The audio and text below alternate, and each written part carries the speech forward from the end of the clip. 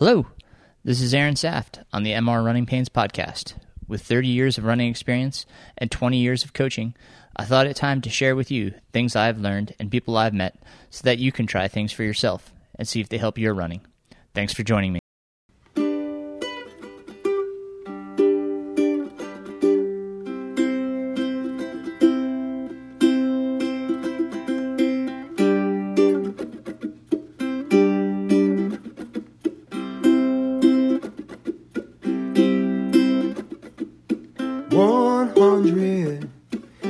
100 miles to go.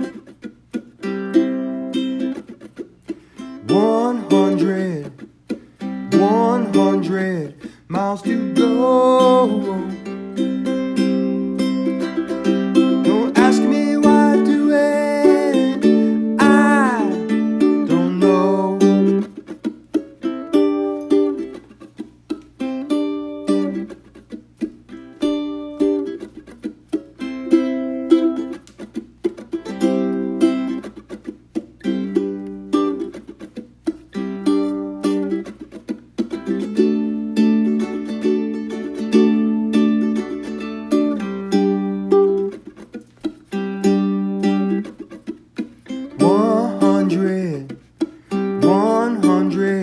Miles by foot.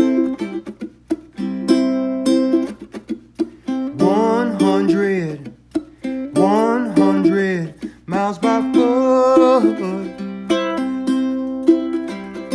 Don't ask me why I do it, I can't stay put.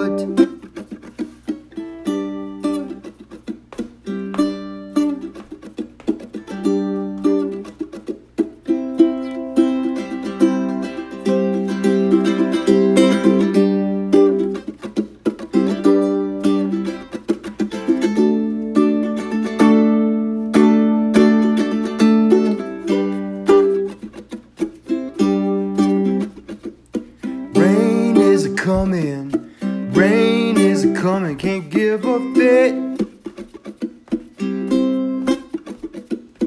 Rain is a-coming, can't give a fit.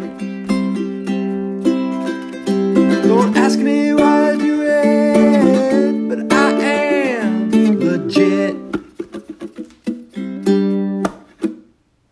I wanted to take this opportunity to reflect on a few things. My podcast guest is he's an idol of mine.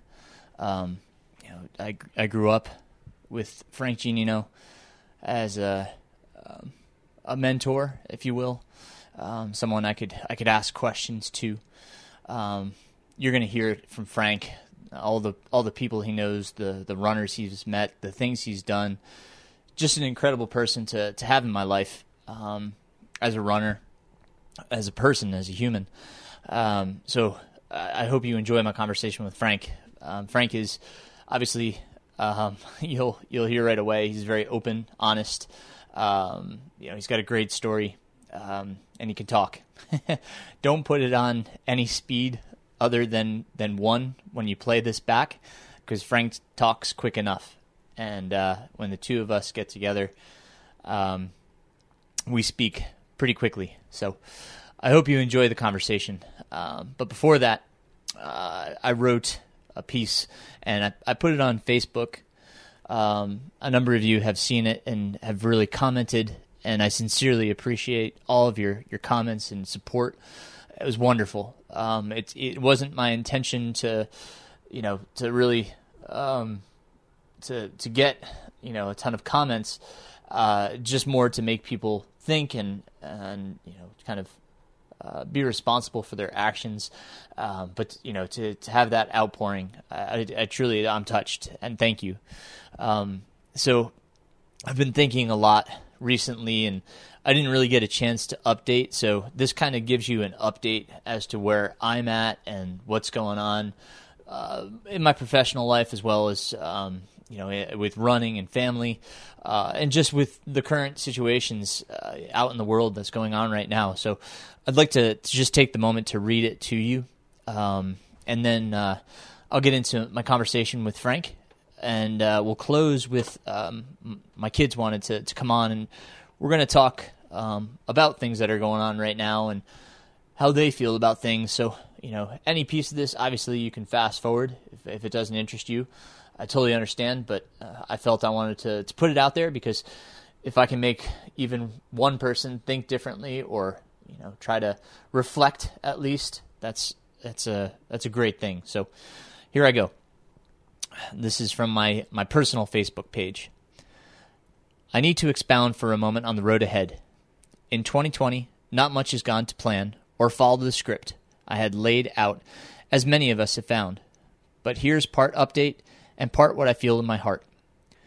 Tomorrow I had planned to chase the FKT fastest known time on our local 30-mile Art Loeb trail, surrounded by friends and family. As my body had other plans, a hip and calf injury, I'll be postponing those plans to a later date to be determined, maybe spur of the moment so I can surprise my body.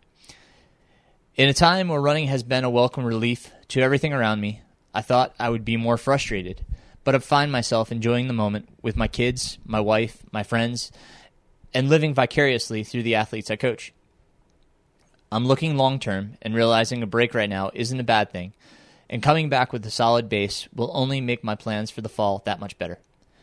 Is the glass half full or half empty? I don't know, and honestly, I don't care. I'm going to drink whatever's in it, refill the glass, drink that, fill it up halfway again, pass it to the next fellow that comes along, and put my foot forward into whatever the future holds. For those that don't know, and for those that have read this far, life has had some big changes for me. I'm no longer an owner or employee of FootRx Running. I felt for the business to survive, it could only have one salaried owner-operator. So I signed my portion over to one of the best friends a guy could have in Scott Sosha. After that, I analyzed what was causing stress and what was adding fulfillment and enjoyment to my life. I decided race directing was too much for me, and coaching was giving me so much joy. So I've resigned from race directing, for now, and have become a full-time coach. I have just over 50 adults I coach right now, training for distances of 5K to ultramarathon, and I'm truly happy. It's tough in this time to imagine training for running as race after race is canceled or postponed. I think those that truly love running, like myself, haven't skipped a beat.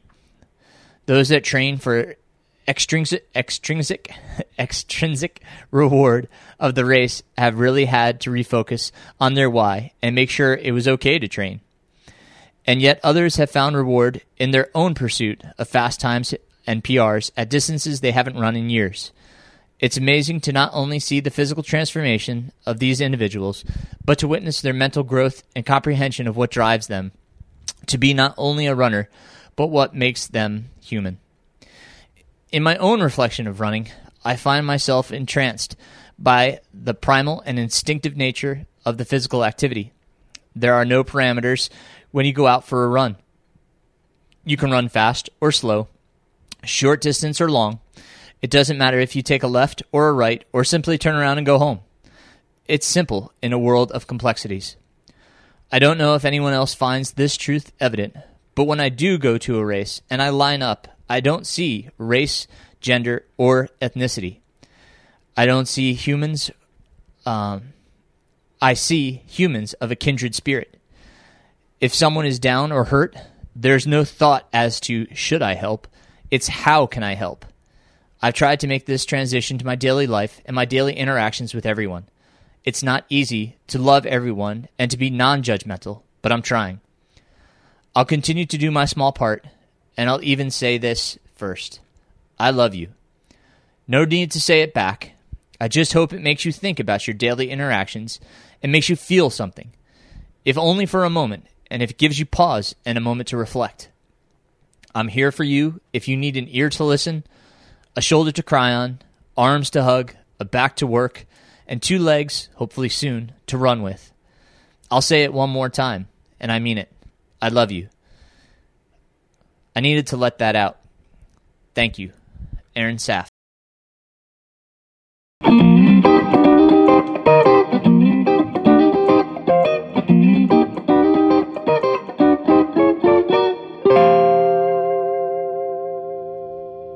Hi, everybody.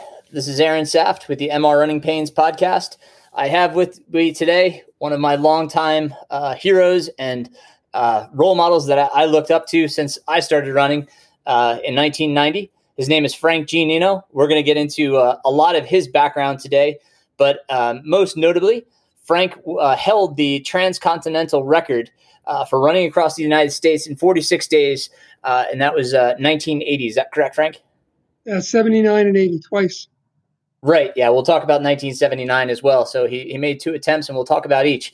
And you held that record until 2016 when Pete Kostelnick broke that record. Is that correct? That is correct. All right. Nice. So Frank, let us know where are you right now? Where I am right now is I'm 68 years old, and I'm feeling every bit of my age. Age has been good to me in some ways, not so good to me in others. But I'm not a runner like I was. I walk every morning 2.5 miles. I do a little bit of walking as I move, but it's mainly because my dog needs relief in the morning. That's my motivation. Frank and I are recording remotely. I'm still in North Carolina, but Frank is in my hometown of Middletown, New York. That's where I grew up. Frank, how long have you been in Middletown? I've been in Middletown since 1981. I was involved with 2 others in a store in New Paltz, New York, from 78 to 81. Very nice. Very nice. Those of you that are climbers will be familiar with New Paltz, New York. That's one of the great places to go to climb in just south of the Catskill Mountain Range in the Shawangunk Mountains.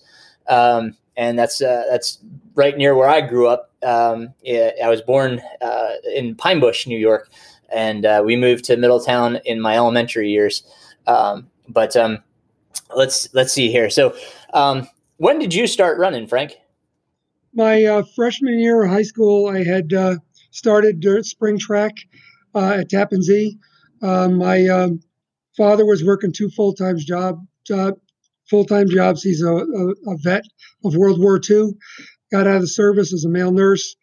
Totally committed to working 80 hours and 5 days a week. So he'd work a daytime shift at a prison as a male nurse and evening at a hospital in Nyack. And again, 8-hour shifts back to back. Finally caught up with him, and he had an accident. And by the summer after my freshman year, we moved out of Tappan Zee and came up to Orange County to where I ran for Valley Central my last 3 years of high school. But high school, I want to share, was a life-changing experience. First, I go from my bad influence friends when I was in Catholic school, and we matriculated into freshman year of high school. There were nickel bags coming from the city, gangs, all kinds of influences, and I was, not leading. I was following. And then my mother coerced me to go out for track. She said, "Frankie, you always got energy. You guys run a 3/8 of a mile around the block here in Buttonwood Place, and you never had to go out for track."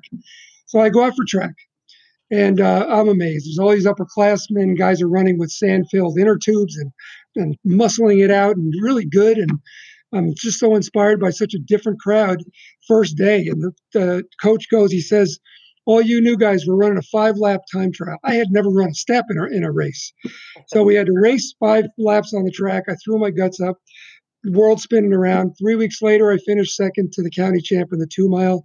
And the coach came up to me after that race, put his arm around me, and that was it. That was all it took. And I was hooked. I knew I'd be doing this for the rest of my life because it's the one thing that made sense in my life. The only thing that made sense was running and everything that went with it. Oh, Frank froze here for a second. I think we're frozen. Yep. Yeah, we got you back. Okay. So, you stopped at where it said it was the one thing in my life that, and then it froze. That made sense, and still makes sense to this very day. Yep. Right on. So you did obviously track, cross country. Did they have indoor track at that time? Yes, we went when I went to Valley Central the following fall because of our move up to Orange County from Rockland County. We had outdoor track. We had cross country, indoor track, and outdoor track. Nice. Our indoor track was on the parking lot. Our coach was Bob Decker. Bob, took the guidelines. He made some nice ovals, and there we go. Fantastic. Fantastic. And then post high school, where did that find you?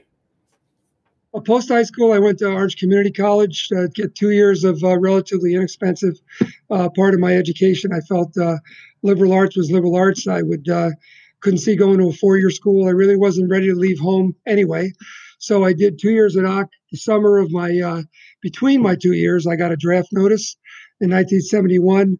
Uncle Sam wanted me, so I delayed enlistment till the following June of 72, finished my OC degree. Because of my 2 years of college, they made me a platoon leader in basic training in the Army. So I did my basic at Dix, my fall at Fort Huachuca in the border in Arizona, right down on the Mexican border. You speak fluent Spanish, so I learned a few words there. As far as my permanent duty, I was supposed to go to Vietnam, got orders. They got canceled because Nixon won re-election in a landslide, promising we were coming out of Vietnam. So the results of that was we went on holdover status. I came back to New York, did some running back here, and got orders to report to APO Seattle Anchorage Duty Station. So I wound up in Alaska, Anchorage, Alaska. So my next 2 years and 8 months up there were also transformational. I found the marathon lifestyle, trail running at its best, and made a lot of friends to this day that I communicate with. I just got off the phone this morning with one of them, Bob Trout up there, who actually ran with Pete Kostelnick on his key to key run. He ran 20 miles with him. Yeah. So Cool. all the life experiences keep coming full circle, all the time. Never stops. Right. and so your time up in Anchorage, are there any races that were up there that are still going on to this day that you can think of? The Mayor's Midnight Sun Marathon. I ran the first one in 75 in the spring, and then a bunch of local trail races. Got to know all the community, the two running clubs, the Pulsators, and just ran these just amazing races up the Arctic Valley Ski Bowl. I remember running one race, and there was a 30-degree drop in temperature. I had a new Bill Rogers running short and a little snap on my strap. My holder there popped out. My stuff went flying, and it was free, and it was freezing. I won the race, but I couldn't feel my junk anymore. So. That was a memorable moment. 30-degree drop during a 10K trail race. That was amazing. God. Oh, that's incredible. That's the weather up there. Yeah. Oh yeah. Yeah. No, that's no doubt. So that would bring you to, did you say 1971? Did you say when was Anchorage? Anchorage was 72 to 75. So I separated service June of 75. Okay. And then you moved back east after that, or where'd you go from there? Yeah, I had got quite a bit of money up in Alaska. There was a gold rush called the Black Gold Rush going on. The pipeline was being built, the Alaska pipeline. So I had a part-time job working at Shakey's Pizza. So my military job only really took 40 hours a week of my time. I was in a joint service operation with the Army, Air Force, and Navy. That was interesting. And how they all got along in the office. I was the low man on the pole. And but I got a part-time job. And weekends, I would just go run races all over the state. And in the wintertime, I'd Nordic ski race, skate ski race. Nordic Ski Club up there has got 5,000 members, very active club. And they run on those same ski trails all through the summer. So it's like a huge community, and got to know a lot of people. Well, as far as that summer, though, I had quite a bit of money in the bank. An ex-girlfriend said she wanted to travel the country with me. So I said, sure, why not? That was a mistake, by the way. And then I wound up traveling for 11 weeks around the whole U.S. And I really got to know the lay of the land by traveling down the Alcan, the Inland Passage on ferry for a little bit, and then traveling all around the West. We went right through Coeur d'Alene, Idaho, and worked our way down and around up the West Coast. Saw a lot, went across paralleling I-90 kind of on the way back. But the whole thing with running was a series of, and why cross-country running was a series of life moments. It didn't happen overnight. It happened because it made sense at the time to pursue certain things. So in 1975 to 76, I am continuing my marathon lifestyle. That fall, I run the Skyline Marathon in Buffalo, flat race. I bomb out in the last 10K. And I still had my distance. I was fresh, so I ran my lifetime best marathon that early December in the Maryland Marathon. I broke 240, which for me was good. And then through the spring, ran Boston. Had to drop out because of a massive fascia problem, which was interesting because I dealt with some gurus back then who tried to help me, but to no avail. And then that summer, I wound up with one of my Alaska buddies. He drove his van back east. He did a little trip himself, and we took our two vans, and he helped me transport my gear to Flagstaff. So I finished my undergraduate in Flagstaff, trained at 7,500 feet. First thing I did was run up to the summit of Humphreys Peak, 15 miles away, and just became a very good part of the amazing NAU cross country program, which even back then was amazing. By the time I left, they were working on this project called the a wooden dome, and we used to call it the condome, but it was this big wooden dome with indoor facilities for football, for indoor track. Still one of the most amazing facilities around. But that my time training there at Elevation was a big learning experience. I also respected Elevation. My first day there, day after that was after did the mountain run. I did 20 laps with a 110 between, and afterward, I had elevation sickness. I never knew what that would felt like, but I fell to the inside of the track once again, overwhelmed. It took me quite a while to bounce back. Had a massive headache and lightweight. Had to just lay down. So that was a memory. And so all these experiences are piling up, Aaron. So I go back, then I go to Eugene, Oregon, because I got to be where all the runners are. And another good runner I was friends with and hung out with was just a high school kid back then, only a junior. He had run 8:55 in the deuce in a gymnasium in Anchorage.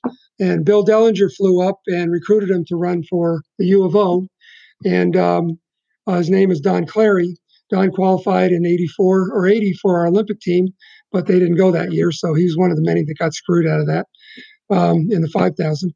So Don is at U of O, Alberto Salazar, Rudy Chapa, Bill McChesney, Matt Centrowitz is the fifth man, another good runner. We all know about his son. And so anyway, Matt's still the same, butt grabbing, can't trust the guy. Don't leave your wife with him because forget about it. You'll never be the same. So she'll never be the same. So that all these learning experiences about people, their intimacies of the person. But who am I hearing about the whole time? In 1972, fall, Fort Huachuca. I'm watching TV, and this guy named Frank Shorter wins the Olympic marathon. Another guy who was my hero, Steve Prefontaine, finishes fourth in the 5,000. I mean, I was crying when he finished fifth. There were thousands of others. So we're living through all these, what we didn't know at the time were massive historical moments that have had a huge impact on everyone ever since. So I leave Oregon because the GI Bill has run out and I had no money. So I was slinging pizzas again. And I decided, I'm really done with college. So I come back east for what do you call it? A per diem job working for corrections in a new jail called Middle Orange Correction Facility. So I'm repping a basketball game. This is 1970. I was 77, 78 in Oregon. And it's in the spring. I came back. Oregon has trimesters. They last 10 weeks. There's 4 of them a year. So you got the fall, the winter, the spring, and the summer semester, trimester or whatever. And so I leave and I come back east and take the job in the jail. I'm roughing a basketball game with another guy, and one inmate shivs another with a homemade. And I said, that's the end. I'm done. So I'm running a lot. I start driving mentally challenged adults who are now going into group home settings from the institutions. And I was driving a house of 8 women and a house of 8 men to see movies. So part-time, they gave me money to live, but I was running full-time. I was doing 18 to 20 milers in the morning and 6 to 8 in the afternoon, almost daily. The long runs happened every day. I lived on Sparkling Ridge Road, right below the Undercliff Trail in the Gunks. So we would do all our various looping, and I was just truly attached to the Gunks at that time in my life. Couldn't wait to see him when I got back on both my cross country runs. Couldn't wait to see that ridge. And you grew up with that ridge, so I mean, it's their backyard. So the long story short was I'm running with Billy Glatz, and we in early December, we in spring when I was at the Boston Marathon, spring of '78, I'd come across a book called My Run Across in the Bill Rogers Running Center on Cleveland Circle, and the idea to do a journey made sense to me. I just was feeling it, not understanding it, and then the time starts to pass, and Billy Glatz and I are running together every day. And I said, Bill, I said, uh, let's do this. So we were doing that famous run from a Washington parking lot to the old Stone Church across the ridge. And that's where we made our decision the first week of December. So December, January, we're going to Maybrook Flea Market. We're selling records, vintage albums, stereo, trying to come up with money, realizing we didn't have enough to finance a trip. We didn't even know what our trip was going to look like. We were talking about wearing our Eagle Scout, Boy Scout backpacks because we're both Eagle Scouts. And so next thing you know, we got to raise money. We've got to find sponsorship. So it turns out we get a lucky break. The United Way of Ulster County says, there's a new guy who's publisher of the Daily Freeman. He's our campaign chair, and he's really interested in supporting your run. So we had that landmark meeting with the staff, and he said, give them what they want. So Billy was reluctant because he didn't like being beholden to so many masters. And I'm the talkative one who's always 5 feet off the ground, who sold everybody on the idea. And I didn't even know if I could do the damn thing. So I had never run an ultra marathon, haven't ever run a marathon ultra, and I don't care to ever run an ultra. That's why I respect guys like you and what you achieve going through one threshold after another en route to completing your task, let alone really succeeding at what you do, which is even more amazing. So the long story short there is we get sponsorship. We are above the banner with a map of the United States, Pair Run Across America for United Way. All of a sudden, we go from getting no agate ink at all about race results, none in the Daily Freeman, and these two idiot runners are on the front page of the Daily Freeman. And all of a sudden, we have big celebrities around New Paltz. And all of Ulster County, I'm being asked to speak to groups. And so all of a sudden, March 1st comes. The publisher got Campers Barn to donate a motorhome in a trade for advertising. And they were going to turn the brand new motorhome from Coachman into a rental after it was all over with. And so we had a brand new motorhome. Then two of my high school track mates at Valley Central, younger sister, Becky Wright, was fresh out of college, 22 years old, recently divorced from a marriage she should have never gotten into at a young age. And she says, I'm available. I haven't got my first job yet. I'll drive your car for you. So we had a handler who was very responsible. She kept detailed notes. She fed us. Billy, we get out to the West Coast, Aaron. I don't know what I'm doing. All I know is I'm looking at 3,000 miles. I wasn't thinking about daily increments or how to do it. All I know is we just put a random number out there, 50 miles a day, as an itinerary for a 3,000-mile route. We had triptychs, a road map. We had the thing planned. What was the record at the time? What was the record? The other thing was I did look at the Guinness Book record before the first run, and it was a guy by the name of I can't remember his name now. But he had run 57 days. Yeah, he had run it in 57 days.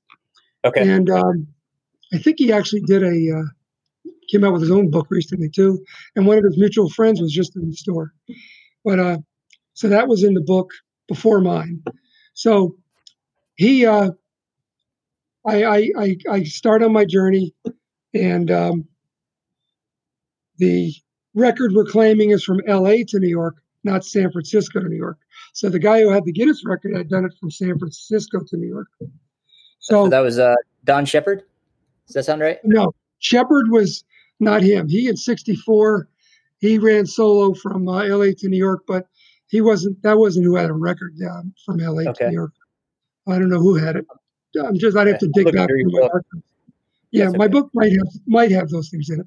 Well, anyway, the first run, we're at Gladstone's restaurant. It's pelted rain, tin can of a motorhome. It's a lot of noise. We didn't get any sleep. And I have my Alaska buddy who drove out west with me to Flagstaff the years earlier. he lives in Anaheim now. So he was helping us that first day. So he and Becky were to drive ahead 8 miles up Sunset Boulevard and meet us at the Sepulveda, go over the mountain into Fountain Valley, and what do you call it? Rendezvous at 8 miles and take it from there, so to speak. So it's pouring rain. Sunset Boulevard is beautiful. Malibu, the whole area. The rain's just like in sheets coming over our shoes. We're soaking wet. And we hit that area, and it's amazing. It's a major interstate, 405. Sepulveda looks like an entry ramp. We can't see the motorhome anywhere. There's a high-rise Holiday Inn, so they're subdued near there, but we never saw the motorhome. It was run across America and blazoned all over it. So Billy and I run past the 8 mile point because we don't see the Sepulveda sign because it's covered with leaves from the rain. And excuse me. And I just need a little water, just a little drop. Yeah, exactly. What are you running in this? What shoes are you running in? What shoes did you have to run in at that time? Asics. So the Tiger Jayhawk. So we ran 4 miles past our destination, our 8 mile point. So we'd run 12 miles. We see the sign for UCLA, and we know from the map we're way off mark.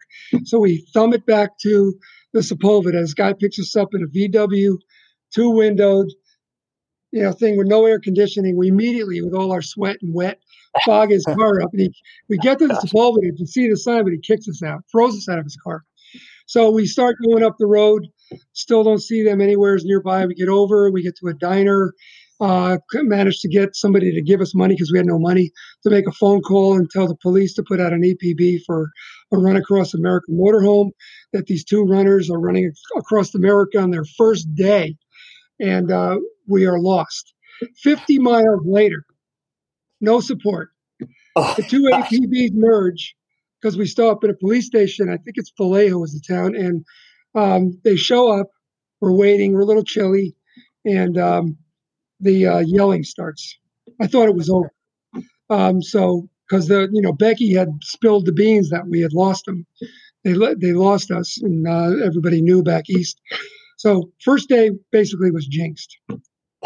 But we worked it all out. We diffused our own situation, and everybody, got a hotel that night, and we just worked it off emotionally. So the following morning, we get on road. This time, we're going across the Mojave Desert for the day. So Billy wears black T-shirt, black shorts, fair white skin, whiter than yours, long blonde hair. That's not possible. He is. Anyway, he gets second-degree skin burn, blisters. Winds up convulsing that night, having convulsions. Following morning, says, I'm dropping out. The guy had more talent than I ever had in one shoe, but he just did not like all the masters and all these people we were responsible to, sponsors and so on. So he drops out, but he stays with me for 9 days to make sure that I get into the routine of doing 50 miles a day. We get to Phoenix. He sticks out his thumb on the interstate 15. The truck driver picks him up, drives him back all the way back to New Paltz from Phoenix. He's running on local trails up there, and runners see him. They're going, "What?" Because they didn't know he had dropped out. Because we didn't tell anybody for a very long time that he had left the run. So we broke that news when I felt we should break it, and that was it. But I did figure out how to do the mileage every day. It's a great story. I mean, every day was just one more adventure, meeting people, getting a lot of signatures, witness signatures, the food we ate. Becky was at times running with me, would run back to the car, and occasionally there, a lot of women get harassed when they run. I think the Runner's World said it was like 86%. So she definitely had her share of moments being harassed by jerks. Because God forbid if you look halfway decent, then it turns into a whole thing sometimes. So the second run, the reporter says to me at the finish, "Are you going to do this again?" I go, "That's an interesting question. Run across America?" And I said, "Yes." So the second run happened because of a reporter's question. And deep in my heart, I had been thinking about it. I hadn't given it my all because the 50-mile routine was being done 12 hours or less every day. And where'd you get to in 79? How far did you get? I got to New York City Hall. In 79? in 79. So we ran from Okay. LA to New York City. You got there, you just didn't get the record, right? No, we claimed that it was an LA to New York record, but I didn't really know if it was. And that was a knee jerk answer to somebody's question. There have been times in my life when people ask me things and then I might utter something out that turns out to be off. So, but anyway, the second run was all about everything, Aaron, putting all the marbles on the table. I knew I was going to go after a Guinness record of 57 miles a day. I planned on running 60 miles a day from the 50 I had done. Then this guy comes along in the summer of 80, seemed like be an explosion year for runs across America. And this runner named Stan Cottrell runs from New York to San Francisco, holding an American flag, running across San Francisco, Golden Gate Bridge, City Hall. He has his stories, and he's got his critics, and there's all kinds of stuff. Because you got to remember, we didn't have GPS, and all we had was triptychs, a roadmap, and all the signatures we could possibly garner. That was all we had to go on, and your witnesses were your team, and people who saw you along the way and ran with you. So we documented everything both times. Pete, on his runs, we had talked, and he was very, very dedicated to making sure. A couple of GPSs, he had a satellite, so he did everything right by the book, better than anybody ever before him. So the long story short is I get to San Francisco once again, going, what the hell did I get myself into?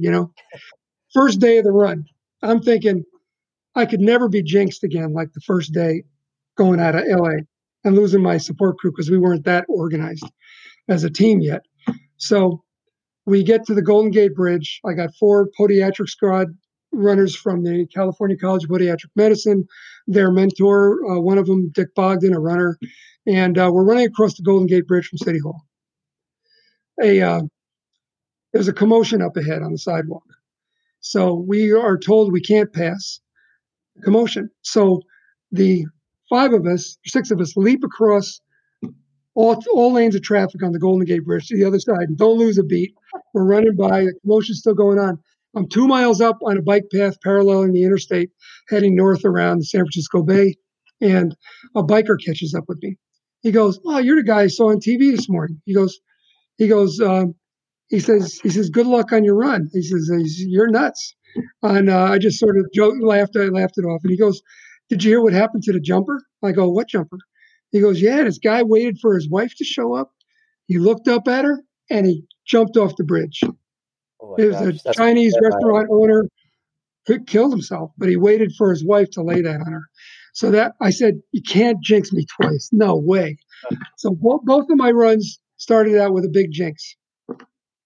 And then again, it took us the first 4 days as a larger support crew. My father, my stepmother, my brother John, and a publicist by the name of Bruce Goldberg. It took us 4 days to become cohesive. And I've told this to any crosser who's ever wanted to go do a run, when they were trying to run better than I had done, or whether they were running subsequently since, because I have talked to runners since. And I said my claim was soft on the first 4 days because we only managed 50 to 57 miles at most each of those first 4 days. And I was shooting for 70 mile a day because I had to beat Stan Cottrell's 64 miles a day. So even with his run, on my second run, I was chasing his record and originally only planning to do 60 miles a day. So it was quite a hardship. And it took me all the way till Fort Collins, Colorado, to be on that pace, to know when I was coming downhill that day, the 21st day, that I was going to be able to achieve my goal. But I just had to stay dedicated to the task every day. I started getting up earlier, 3 o'clock in the morning, 4 a.m. Departures. I think the thing I cherished the most in my entire life, Aaron, was watching the sun come up. That first crack of sunlight at the edge of the horizon, I got to tell you, and you know this from being just running ultras even, when that sun finally comes up, that's a huge relief. So those first 2 hours, you're just sort of motoring along, half sleeping even, and finally the sun starts to crack a little smile, and there it is. And a lot of stories, Absolutely. of course, lots of stories. Oh, yeah. That's beautiful. So you could touch on your book here. Mine's Sure. well used, well read. Awesome. this touches on a lot of what you just went through, but just touch on the book for a second and Sure. kind of what that was getting into. The book was the result of Kevin Gleason knowing me for a long time, a sports writer from the Record, introduced to the Record by Bill Burr many years ago, who's always been a very big running advocate as well, and sort of took Kevin under his wing. And Kevin went from being a horse racing advocate to becoming a runner advocate as time went by. And he just said at one point, he says, "I got to tell your story." So we began this like 4-year journey to document it over many, many breakfasts at Quick Check down the street here over coffee, with him just using, he calls it Kevin Gleason shorthand, documenting everything. And he finally just wove all the stories together. So we took a trip to Boston, met with Dave McGilvery, another crosser who directs the Boston Marathon, who's been a lifelong friend. Stan and I, the summer I got the sponsorship for the second run, was in early August, right before my second run started. It's September 1st. And Stan Cottrell, who was representing a new concept by Keds back then, because they wanted to get into running but never quite made it. So I saw a big map of running across America, and that's how I got to know Stan had run 64 days. And naturally, I gravitated to Stan. I started talking to him, and I was there to get my Intermark shoe company through the father of my high school teammates, Bud Weiner, to go ahead and get sponsorship. So that's where I was down at the Coliseum at Columbus Circle. So Stan and I and Dave McGilvery was there representing an old line called Pro Specs just before he got hired by Saucony to be their marketing director nationally and start their run, Share the Road with a Runner campaign. And he obviously became one of the most well-known race directors on the planet and has done a good job with his company. So I was there for all of it. The foundation of Dave's his triathlon organization, his all his running exploits. He's done more than one journey run himself. Just so many great stories. And but it all goes back to Columbus Circle and that one breakfast meeting with Stan Cottrell, who I was going after, and Dave McGilvery, who had already done them. Had run from Key West all the way up to Boston, always finishing at Fenway because everything he benefited was the Red Sox charity and the Jimmy Fund. And then his run across America benefited the Jimmy Fund. He's really big on that. He's got virtual races going on right now across America. So there seems to be a lot of interest in running across America. So for some reason, I think it's just wonderful. Years ago in 1980, I actually wrote a letter to the USA TAC, or the Athletics Congress before it became USATF, about wanting to organize a race across the country, but go as you please style, with maybe a dozen or two people with their own motorhome support systems. And I was trying to get people to engage that. But the whole reason it never came together was dollars. And how could you, without GPS and satellites, how could you validate what everybody's doing? The claim was that back then the people would cheat and we couldn't pull it off. So, and there were many other attempts for people to organize races across the country, some that succeeded, that did take place ever since. But now it's there. And actually, Dave has a whole program to stage a cross America race that I've been helping him with on the side, with college teams, all kinds of groups, but relays, and then individuals who are going to do the leg daily. So we could set it up so it would be a race where you could be ahead of Pete's Guinness record. Relayers could easily do that 72 3 miles, but it'd be tough for people to stay on track. So they probably would be dropped short if they didn't meet like a deadline or something. So a lot of talk. We don't know where it's going to look like, and it may never come to fruition, but Dave and I have been talking for many years about this stuff. So. That's cool. Yeah.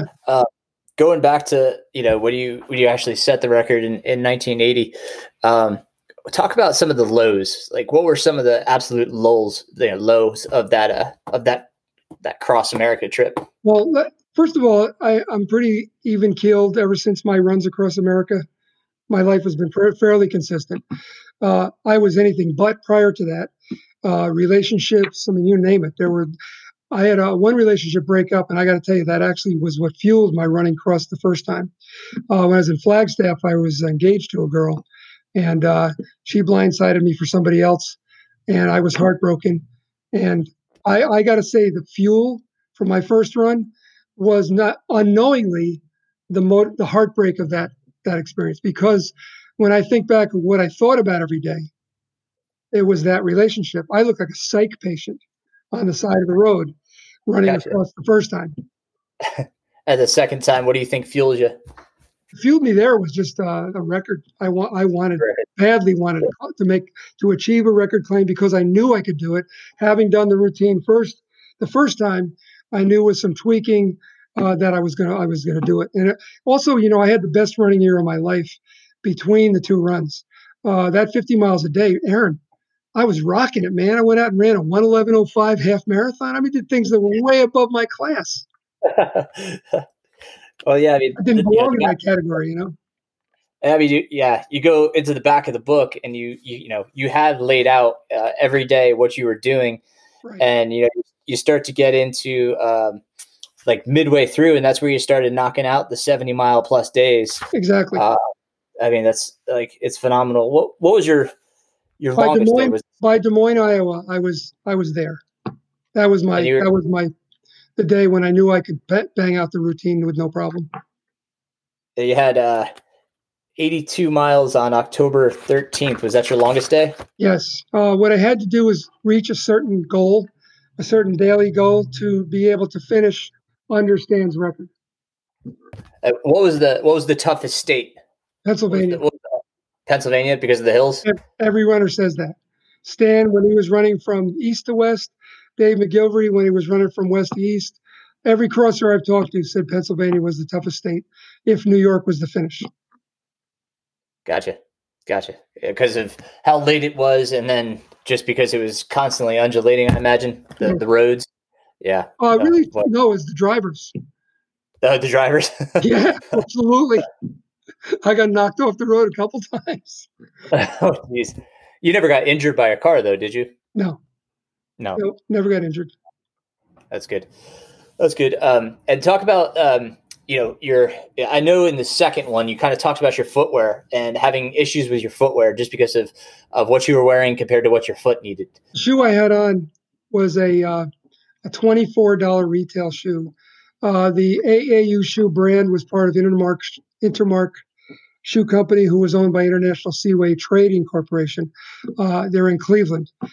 So they're a big importer. And their brand was sold in case packs to department stores. They licensed the AAU brand with the Amateur Athletic Union, which at this point was becoming defunct. All they had left was boxing, because in 1978, Alaska Senator Ted Stevens worked with many of the athletes, Frank Shorter among them, to get Congress to pass the Amateur Sports Act. That founded all the governing bodies for individual Olympic sports, and we came in line with the IAAF and the USOC, so everybody was on a level playing field. The next step was to get professional or to get businesses to get behind it. So by the LA Olympics in 84. There was big. They made a lot of money, profit on that event. That was the first time corporate America got involved, and that set forth the business model of all Olympics going forward. Plus, we tore down the barriers between professional sports participants in the United States and those who were in the amateur category, and made it eligible to everybody. So the original dream team with Michael Jordan and the crew just smoked everybody in basketball in '84, I believe it was. Then in subsequent years, many of the foreign athletes who come here to play with our NBA, internationally no less, they went ahead and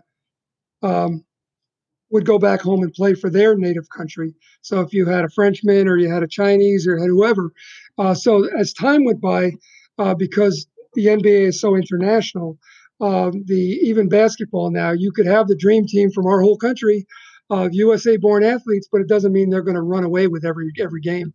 The U.S. has lost, and we're always in the hunt, it seems like, but it's a pretty level playing field and that's what the Olympics is striving for, is to have it be as level as it can around the world.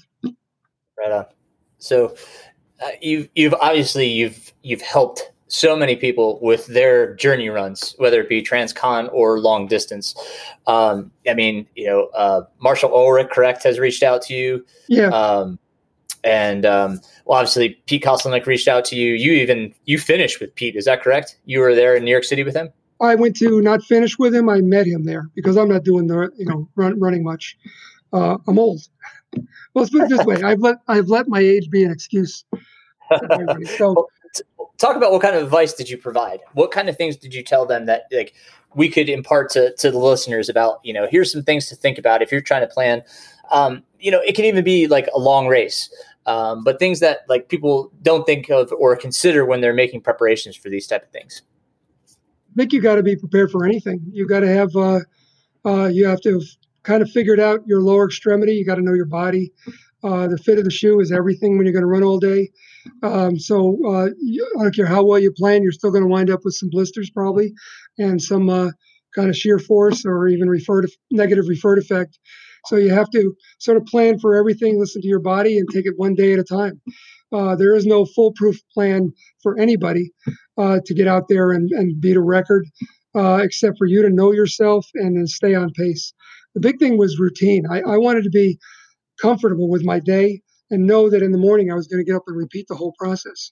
So the toughest part of my day is actually worth mentioning because it was always waking up and getting alive.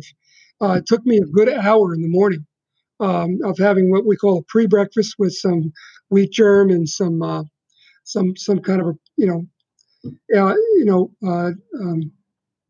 that kind of oatmeal. So and I ate a very healthy, balanced meal on my second run. We had, in fact, my stepmother Gray's an Italian chef. I mean, oh my God, I had meals to beat the band. She could write a book on cooking in a motorhome while driving. I'm telling you, it was amazing what she did. There were times when a motorhome wasn't quite ready for this, and the refrigerator door would bust open, stuff would spill on the floor. You'd be holding a pot of spaghetti while you're all of a sudden hitting a bumpy section of road, or the car would jerk suddenly, despite your best efforts to drive. And I had the easy job. I was just running all day. These people had to get along with each other, and they had jobs to do. Everybody had a big job to do. I got a massage every night from my dad, who took a little course in massage as a male nurse when he was younger, and he would milk the lactic acid out of my extremities to my heart, and I would just go right into deep sleep. I got probably 4 hours of solid sleep a night. It was 4 to 6 hours. I wasn't like Pete, who could run a 9:30 pace all day long. I was running much slower than that, but I just wanted to get the miles in. It was all about getting the miles in and doing anything that it took. And if that meant finishing later than usual, I got those miles in. So, did you carry anything with you so far as fuel or hydration? No. Nope. I had my brother with a bicycle with panniers, and I made one mistake once. I ate 4 plums in a short period of time in Nevada, and all of a sudden it came out like cow patties right as cars were driving by. I just like the guy in what was that movie? I can't even remember. Ban something or other, and he craps in a bucket. Yeah, that's what I felt like. It was bad, but it happened quick and it was all over. So I got so many stories that are bowel related that they're sick. I'm glad I don't have that many. Oh, good. Thank God. You're one of the normal guys. That's great. All right. So that you got the record in 1980. You had a big year in 1980. You had some other financial changes in your life. You want to touch on what happened else in 1980? Yes. First, I got a sponsorship from AAU Shoes. It took me out to the Fontainebleau in Miami, and from there I went for a month to live in Key West. And then after that, I wound up at a trade show with AAU Shoes sponsorship once again. And then the following summer, before my second run, I got a call by the Times Herald Record from John Sheff. And John had said, we saw what you did with your run and your upcoming run plans. We'd like to talk to you about having a marathon in Middletown to celebrate the record's 25th anniversary, the Times, the Herald, and the record being 25 years old. So 4 of us me and Billy and Bobby Bright, one of my best friends from our New Paltz running store, and the 4 administrators from the record, Dan Witt, Ed Golemboski, and Kevin Witt is his son, and then Bill Kennedy, who was the publisher or was the editor, and general manager was John Sheff. Anyway, the 4 of us met at Wardsbridge Inn, and they're talking about a marathon, and I'm supporting the idea of a marathon. I said, it's time we do something out in more rural areas because the cities are really doing a good job staging major events. And we're all of a sudden talking, and then all of a sudden Bobby blows a whistle. Wait a minute, you guys got this all wrong. He said, don't put a marathon on in Middletown, New York. Put on a 10K and invite Frank Shorter back to his hometown. Now, Bobby grew up with Frank. He's right around the corner from him, behind the hospital, and had stayed in touch with him. So he also was best friends with Frank's next door neighbor, Russell Budd, who was always in touch with him. Russell taught at Middletown. So long story short, a phone call happens. And the record has actually reached out to try to get Bill Rogers to come. And they reached out to Frank first, but they didn't get a commitment yet. They reached out to Bill also as a backup plan because they wanted elite runners to come to this area, especially those guys at the time. And then Frank comes back and says yes. And when he says yes, and John Sheff goes to him, he says, oh, and by the way, we invited Bill Rogers to come. He says, gee. Now we know about their legendary careers of racing each other. They're both Olympians. They were the 2 key guys that started the Falmouth Road Race with their famous duel and all the cool characters behind that whole operation. And so it just goes on and on. So even that first year when the marathon went to 5 boroughs in 1975, or 1976 fall, Frank had just won or finished second in the Olympic marathon up in Montreal. And they knew after the first 5 borough marathon, they were going to need elite athletes as hooks. So they hadn't quite worked that piece out yet. It was still very grassroots in New York City. And I was around the Roadrunners Club constantly. I was in and out of the city all the time with these people, spending a lot of nights down there. So they invited both Frank and Bill to run kind of a similar scenario. And in the end, they sort of set the marquee as to what they were going to wind up getting paid in future races. So Bill took 3,000, Frank took 4 into the table. After that, they jacked it up to 5, both of them. And they had like this unwritten thing, and they were going to races all over, occasionally racing each other, like Big 7 Mile and all these great runs. And Frank and Bill. So then by the time we get going, which is summer 81, the Runner magazine, which is recently formed by George Hurst, who has just left the New Yorker, which he was publisher of. And Runner's World magazine was a major competitor. So Runners started through the resources that George Hirsch had. And I got to meet George that same fall of 81 at a Runners Rally weekend because I was living at Mohonk and putting on events up there, doing a lot of running up there. And so the mid-July race happens. We have Runners Rally weekend in August. I meet George Hirsch, and I meet Dr. Everybody knows him. He wrote a lot for years. Always had a different girlfriend with him. And so they're staying at the hotel. He's with it, of course. And I showed George Hirsch how to stretch from sitting in a chair. And he started copying me because I was always stretching, working out constant kinks. And we became good friends over the years. So anyway, 81 happens. It's landmark. They have a 10-page story, which is on the Classic website. I had it downloaded years ago so people could read it. And it was just the most classic story. And that's how the whole thing got kicked off the ground. The following year, John Sheff kind of took it on himself. He didn't need me anymore. I was a one-and-done paid servant of the record to be first-year race director. Then I became a race director, as you know, with Wayne George and Bob back again in 2006. But for 24 years more, the record owned it and kept it in-house and had varying race directors over the years, even after John Sheff was fired as the publisher. in 1990 because they started to lose money, and they gave him a choice: you got to get rid of all these heavily paid staffers, or you're gone.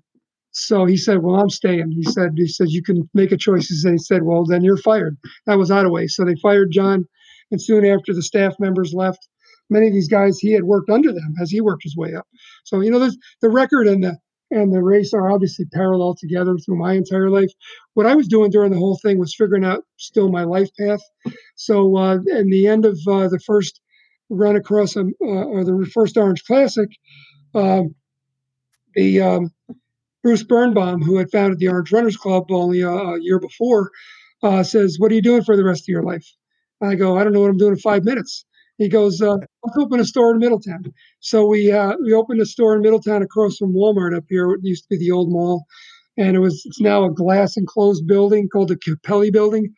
And Lou Capelli is a friend of Bruce's. Bruce said, "I got $11 million in the bank." He says, let's go for it." I said, "I got 20,000 in cash." But I don't have any equity. I don't own a house. So here's my 20,000 because I just believe, I just totally believed in it.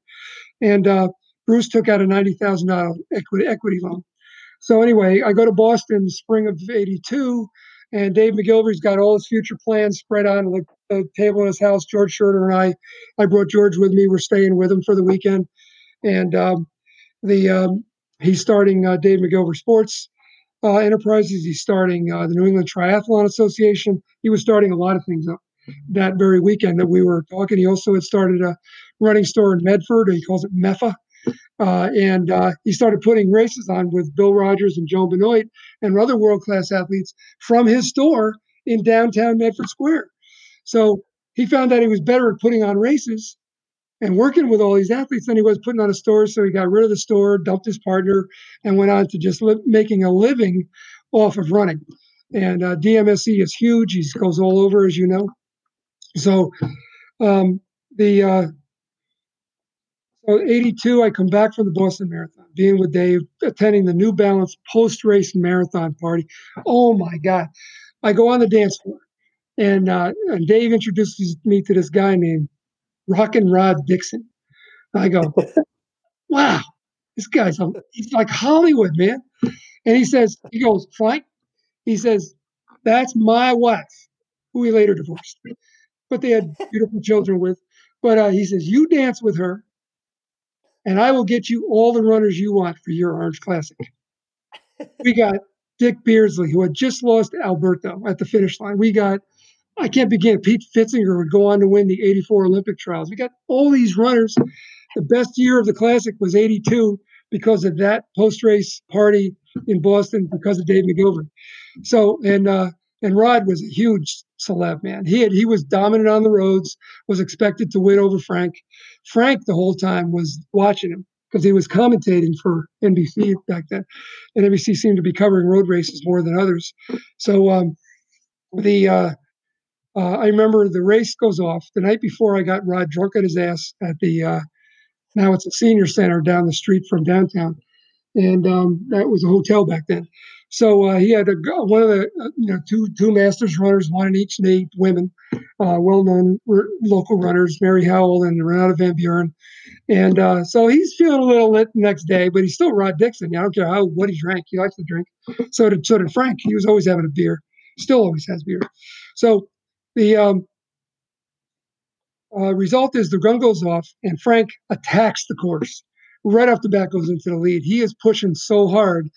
It's that marathon legend that made how I knew I was going to win in 1972 because I knew when I hit Vandenberg Circle, whatever that place was, that 8 Mile point, that nobody in the world would be able to stay with me to the finish, and he did. That's how he won. So he had it mapped out the entire course. He had run it in segments before his Munich victory that changed everything for road racing, and the marathon, as it was live on television for the first time, and so same kind of scenario in Middletown. He attacked the course. This is a hilly, tough course in this town. So Rod the whole time is running to catch up with him. You got George Buckheit. You got legends all over the place. All these top-notch runners are stringing out and chasing. So, and Frank is just attacking the course. And, when you come down that steep, hill from Highland Avenue and down into to cross over North Street. That you got to. There's no time to really recoup on the Orange Classic course. It's a constant battle, that course.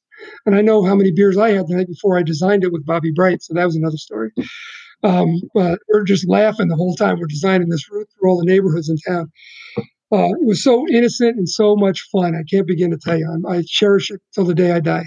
So the Frank wins. Rod's coming down headed towards LC the Cow, probably a good 150 yards back from Frank, who had won the race. And then you see the with Dixon way in the background, Frank coming across. NBC, Brent Musburg. We got 45 seconds. And Frank Shorter in his hometown wins the Orange on national television.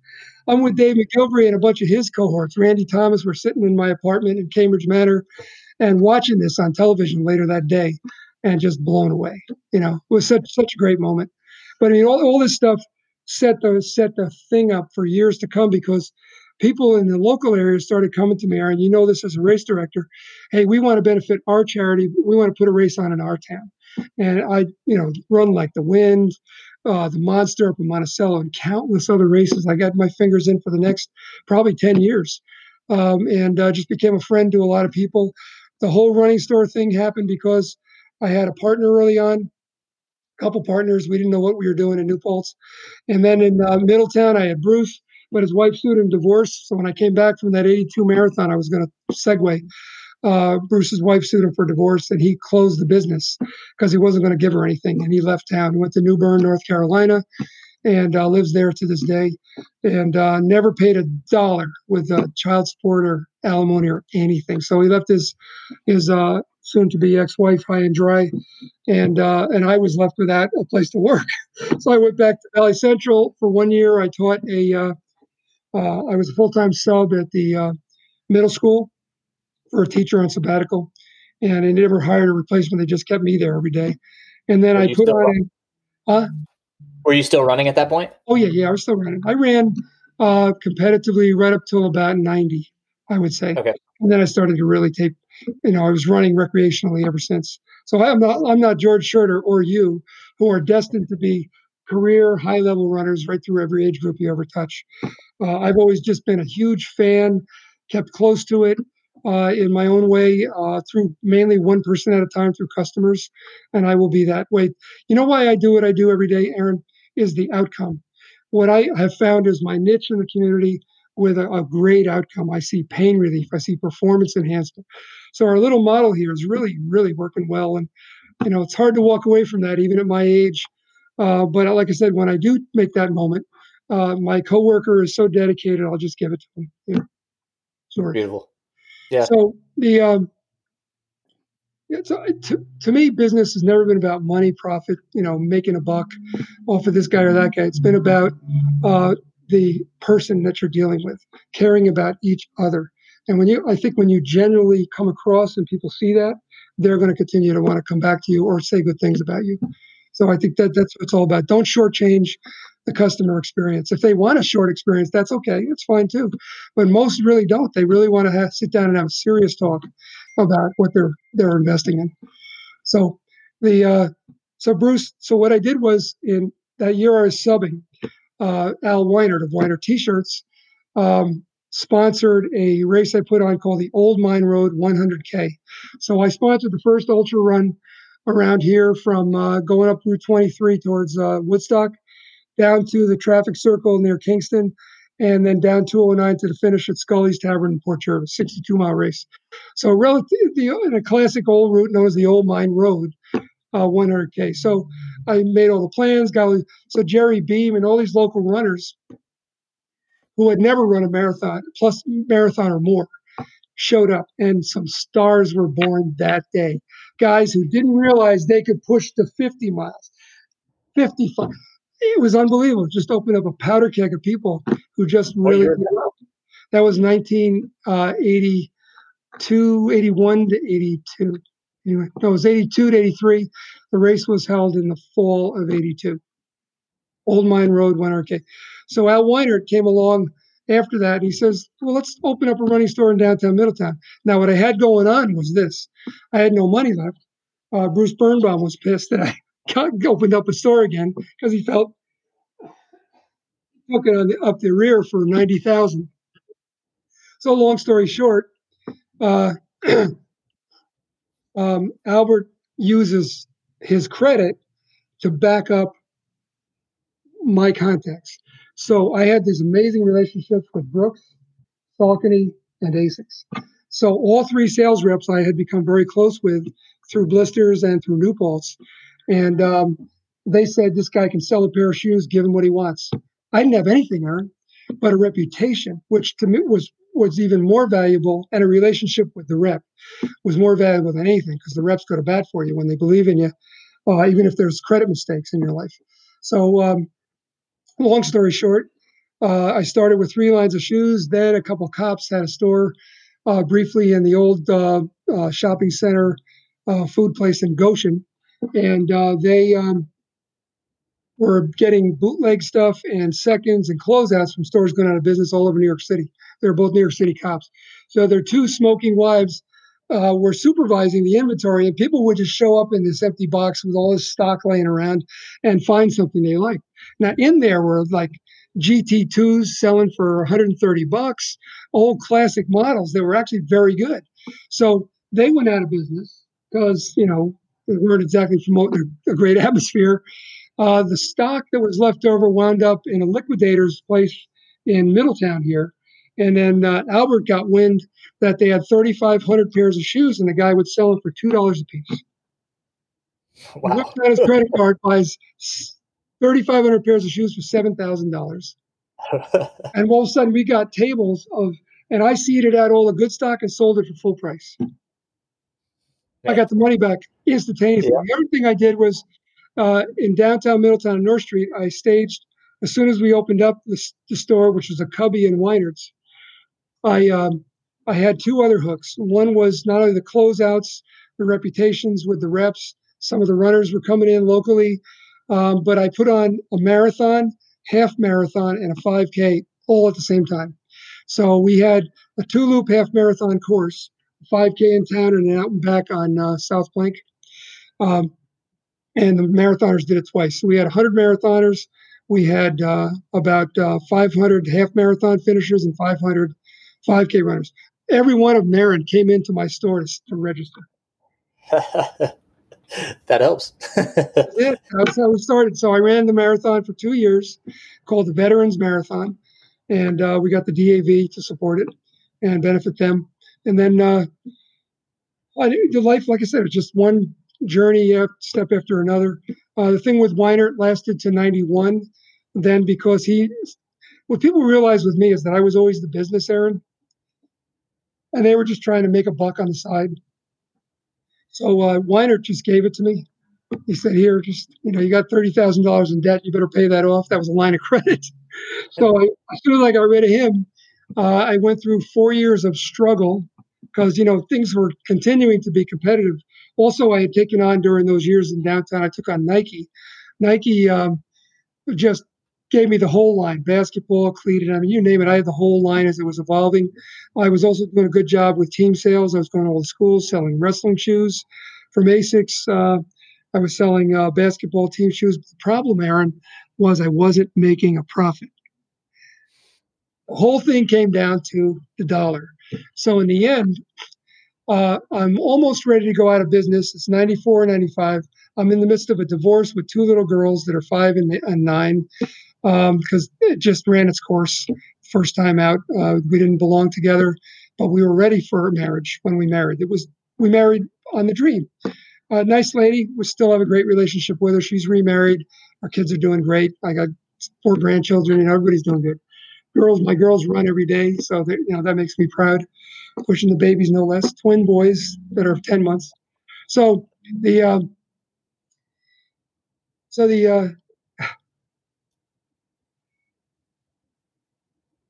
whole thing with those years with Nike, they would double ship me at times. I was always paying the Nike bill. I couldn't afford to pay the guys who were really driving my business, my dedicated community of Asics Brooks and other people. And there were other lines that came in. I made lots of mistakes, ordering too much, never able to pay the bill, listening to sales reps tell me what to book. I think the biggest thief out there is the Brooks rep, because they're always trying to hose you to get that 12% discount. And I learned a long time ago, don't let anybody tell you how to run your business. You run your business. So I learned how to make it go and how to order. That took many, many years to learn how to order. But the gift came from Superfeed. I'll tell you why. Because this guy comes into my shop in '95, May 1st. He's got a pair of Superfeed green in his shoes. You got to try this little insert out. He says, and at that point, I'd had 11 medical orthotics made by podiatrists from all over the area, city included. Cork and leather, the best. And I just wanted to run. There's a lot of the reasons I slowed down with running was because of injury. So I was doing everything I could to get the shoe and thing. Because, it's one thing to shuffle all day at 11 to 14-minute mile pace with a run walk, Aaron. It's another thing to run at 6-minute mile training run, 6:30, 7 minutes, or to race at higher levels.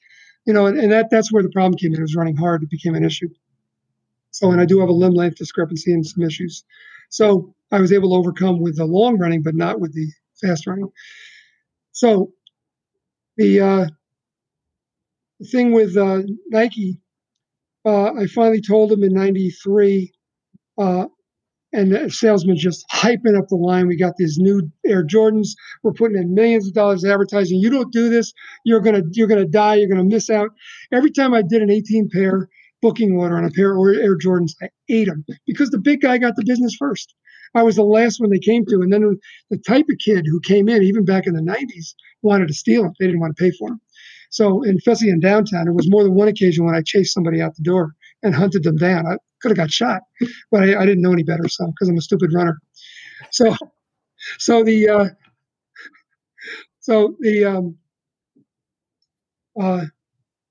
we're rolling into Superfeed, showing up May 1st of '95. I go for a 4-mile run while I let a total stranger from an ashram up in Sullivan County, who I'd never met. Guy just moved here from California. And I said, we'll just babysit the store. I'm going to go out for a little run. I come back. My acute Achilles problem, bilateral, gone on one run. I says, I got to call this company. I call the company up. Turns out the rep lives in New Paltz. He comes right down, sets up his high chair to do the custom fit. And he says, you're ready for this, dude. I mean, where your head is at, custom is going to take you to new levels. So right off the bat, I start naming my own price. I start making a legitimate profit, a good profit, off of an upscale fitting. And they're starting to come in every day. Now I'm selling $500 orthotics, $130 custom Superfeet, which I make $110 profit on, the custom black, or the carbon. And then I do the $50 $50 to $60 over the counter stuff. And I give people a choice as I educate them, starting with a cupping, holding their heel, standing on shapes, and letting them get the thing. Then I pitch and post the rear foot, the forefoot. The whole time I'm even evaluating what shoe they should wear versus the treadmill analysis. Treadmill analysis never worked for me because I didn't feel it. But the hands-on with the high chair, I do feel very much. And when I get the customer to the point where they're saying, yeah, I do feel better. When I had that Superfeed in there and I took it out, I really missed it. And then they say, I'm tired of, I can't do this anymore. I got to get the best every day. Aaron, look. Precast, you see them? Yep, the molds. Dude, I'm there. I'm like, pinch me. I'm gonna die. Yeah, he just showed me he's got a bunch lined up to complete, because obviously the listeners don't know what you just showed, but no, it's fantastic. It's fantastic. The listeners should hear the truth. I said when they hear the truth about what lay ahead, the truth is very, very good news. I think that running is going to hit levels it's never hit ever before once we break through the COVID and society starts to feel comfortable with how we're all managing this. I think having a vaccine is going to really be a big, big plus that's going to help build confidence. I realize there's a lot of divisiveness out there. I hope you all get over it and do the right thing for yourself. That's what matters most. And that is continue to run, stay healthy, and love those around you. That's what matters the most. Absolutely. Frank and I have shared a long journey together. I was. I forgot that I was live, by the way. That's okay. That's all right. No, you're not live. It's okay. Oh, good. Thank God. Recorded. We, as I said, my journey started in 1990, and that's when Frank got out into the schools. That's where I met Frank. He came out to the school and had running shoes and fit us for running shoes, and that's where I got to know what a run shop was and supporting local. In my experience with owning my own run shop, that came from my aspirations of having what Frank had and doing what Frank did and supporting my community. So, as Frank's saying, and as I'm saying to all of you, if you can support your local shops, please do, because, it's the moms and pops that are trying to make a difference in your local communities. I've talked about it in the past on the podcast, but, I'll just reiterate it. If you have a local shop and you can give them the business first, please do. They do a whole lot more. As Frank was just talking about, all the races that he helped coordinate and have his hand in to get put on. I started running the Orange Classic back in the day. This year was supposed to be the 40th anniversary. I was going to go up to run, but God bless COVID. COVID had other plans for us. I really do hope to get back up there next year and race it. If you have a chance, the Orange Classic is, it's what turned my eyes to road running. When I was doing it, Frank kind of talked about some of the runners out there. We had Kenyans that would come because there was cash prizes, and it was so deep and so competitive and so fun. The atmosphere. It just was, it was my first experience at what a real, a larger road race was. And, they're going back to the original course, the start and finish used to be at the fairgrounds. And I heard you said you're going to move it back there. I mean, just the whole environment of that race, I'm so glad it's still there. And it was a huge part of my running history and what got me really into racing. Towing the line, Frank Shorter was there a number of times. And, for Frank to turn his head and just recognize a little local boy, I mean, that you can't, that's to have that. It's incredible to line up with people like that. So, but Frank, I didn't stop smiling this whole time. It's been an absolute honor and privilege, to be able to go through this. I don't know why you haven't been on more podcasts and people don't recognize your accomplishment, but I once again just want to take the moment to recognize what you did and what you've done for not only the history of running, but for all runners and for our sport. I really do. I thank you. You're an amazing man. You've done amazing things, and you've made a huge difference in my life. So thank you. Well, I look up to you now, Aaron. Thank you. I certainly appreciate it, my friend. I can't wait to see you when this is all said and done. I'll be back up to say hi and visit the shop. And again, I'll be back for the classic. So anything else we should talk about before you head out? I think we're good. I'm getting hungry. Absolutely. I will let you go, my friend. Thank you so much. We'll talk again soon. All right, buddy. Thanks.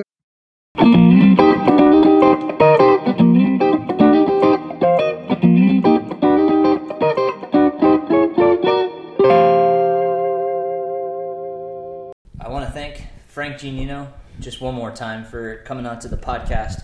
I really think that Frank is one of those people that has not received much publicity for the feat that he accomplished, and I'm really happy to share his story. His book is called 46 Days. It's by Kevin Gleason. I'll put that in the show notes.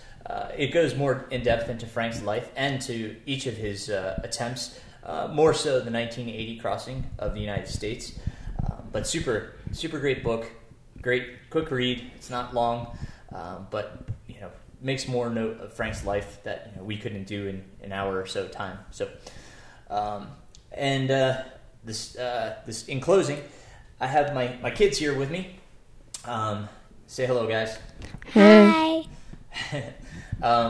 Since we started off the podcast with a personal note, I wanted to kind of end on some thoughts that we have. We'll first start. You guys got to meet Frank. Do you remember meeting him up in New York?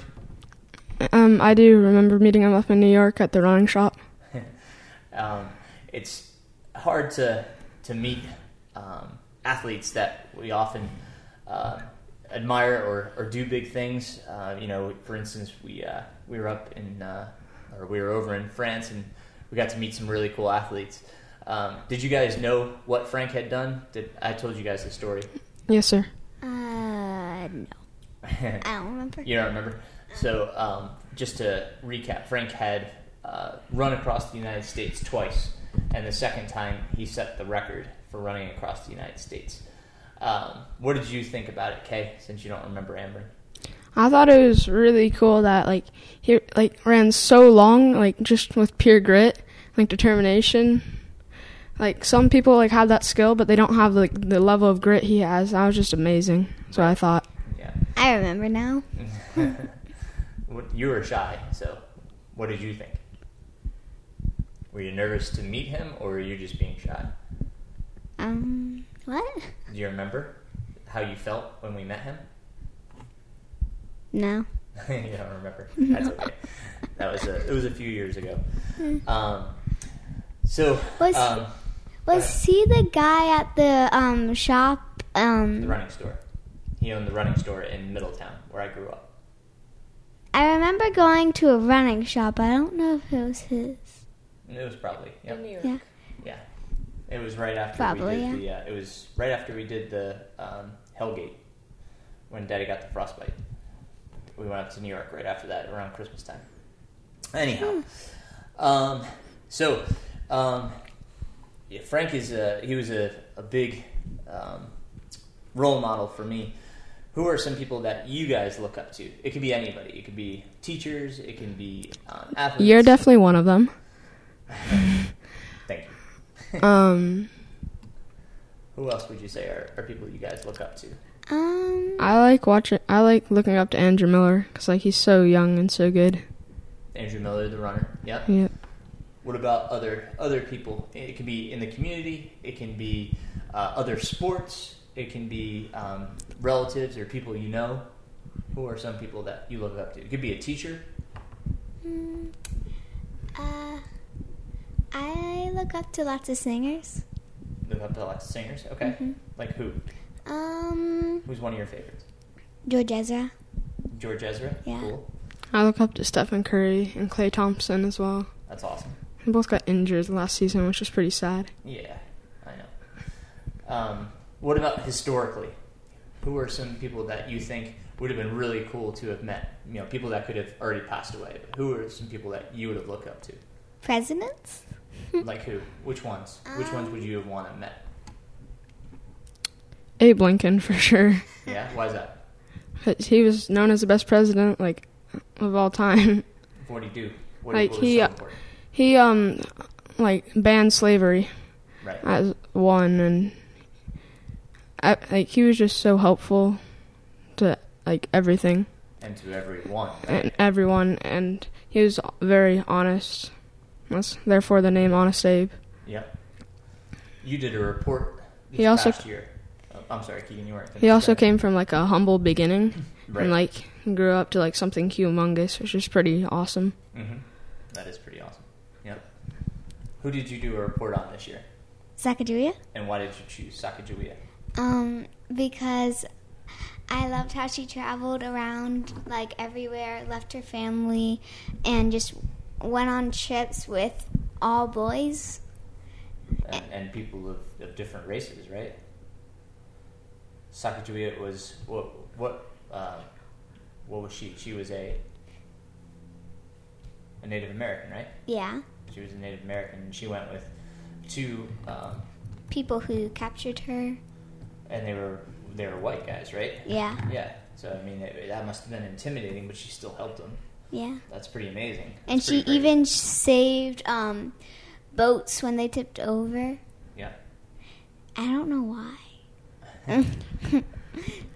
Well, because You're- their supplies were in there. Yeah. People could have got hurt. She was caring about other people. That's pretty awesome. You remember the explorers' names who she guided? Lewis and Clark. Yep. Yeah. So, that's kind of what I wanted to talk about was, other people in society that have done things for other people. So, why do you think they do those things? Why do you think they Out of the kindness of their heart, like they were raised that way. Right. Like I did a project like Ambryn, the exact same project in 3rd grade, but I did it on Nelson Mandela, the Nobel Peace Prize winner, who fought for civil rights. In where? In Washington. No. Wait, where did he fight? I forgot. It was Nelson 3rd grade. Mandela? Yeah. He was from South Africa. No, he wasn't. Yes, he was. Yes, he was. No, he was Nelson Mandela was from South Africa. He fought apartheid. apartheid. Yeah. That was a long time ago. But yes, he fought for basically like civil rights, like Abraham Yeah, Lincoln. I knew he fought for civil rights, but I thought he was like part of the march because it was so long ago. Well, who was it here that fought for civil rights? Martin Luther King. Martin Luther King, right? Yes. So, again, why do you think these people fought for that? Why would Abraham Lincoln fight for the rights of an entire race that he's not even a part of? Why would he do that? Because he believed everyone was equal and Right. they deserved the same treatment. That's right. Yep. And that's the way we should feel, right? Mm-hmm. Everyone's equal. Yes, sir. We should love everybody, no matter what color, what religion, right? Wait, why do people judge people by brown skin? They're just the same people, but with brown skin. Right. That's exactly right. They're not different. No. No, it's just a pigment in our skin that makes us different. Or, something with our hair. Like ours is red. I mean, how would we feel if people hated us because we just had red hair? That would be awful, right? Yeah. Yes, sir. Yeah. So it's seeing everyone as equals, right? And that's what all of these people did, was try to see everybody as equals, which is great. And that's what we should do. And we would be much better in society because we'd work together, right? And do things together, right? Yes, sir. So I talked about this when in my Facebook post. I said when I go to a race, I don't see gender. I don't see males and females. I don't see color, right? I don't see whites, blacks. I don't see Hispanics. I just see runners. That's what I see. And if somebody gets hurt, right? Somebody's down. Just like for me, if I was hurt, I'd want somebody to help me, right?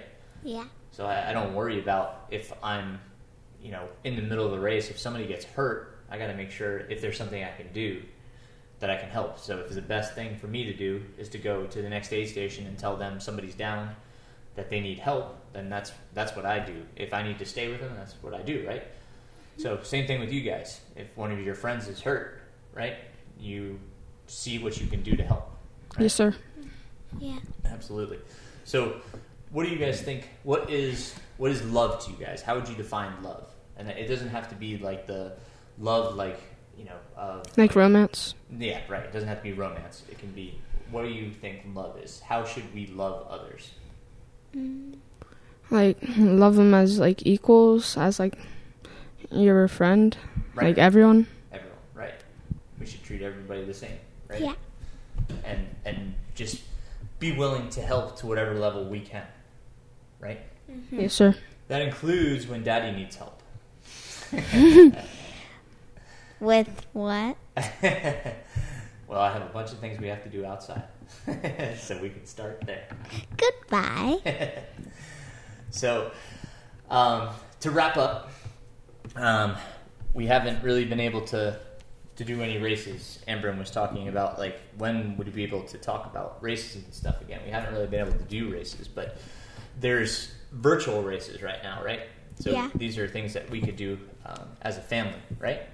Yeah, and there's also Strava, stealing everybody's segments. Keegan just learned about Strava and has signed up for Strava, so... None of Holden's none of my friends' segments are safe.